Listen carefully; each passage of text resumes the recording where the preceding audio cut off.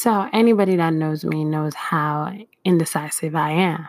So you could be like, "Oh, tell me what you want to eat." I'm extremely hungry. I'm starving. What do you want to eat?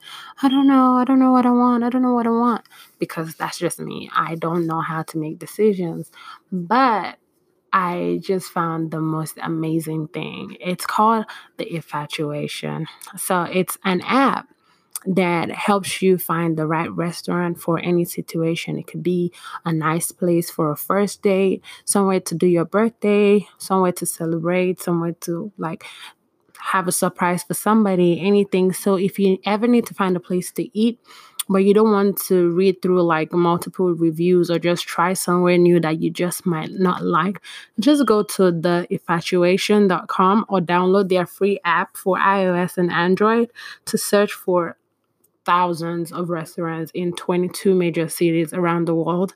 Like it's amazing. In Atlanta here, like a lot of restaurants I did not know existed, I found them. And the best part is you can let the infatuation do the work for you. If you send a text to 64560, that 64560, a real person will respond to you and help you find a restaurant that is perfect for whatever situation you find yourself in. Well, enjoy. Hi, my name is Tommy, and this is me sharing a piece of me with you. This is a podcast letting you walk in my head. This is me letting you in on what's on my mind. A brief introduction about me.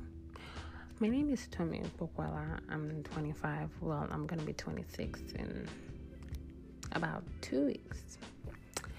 I'm a proud mom of a 7-year-old boy. His name is Daniel, and he is my world.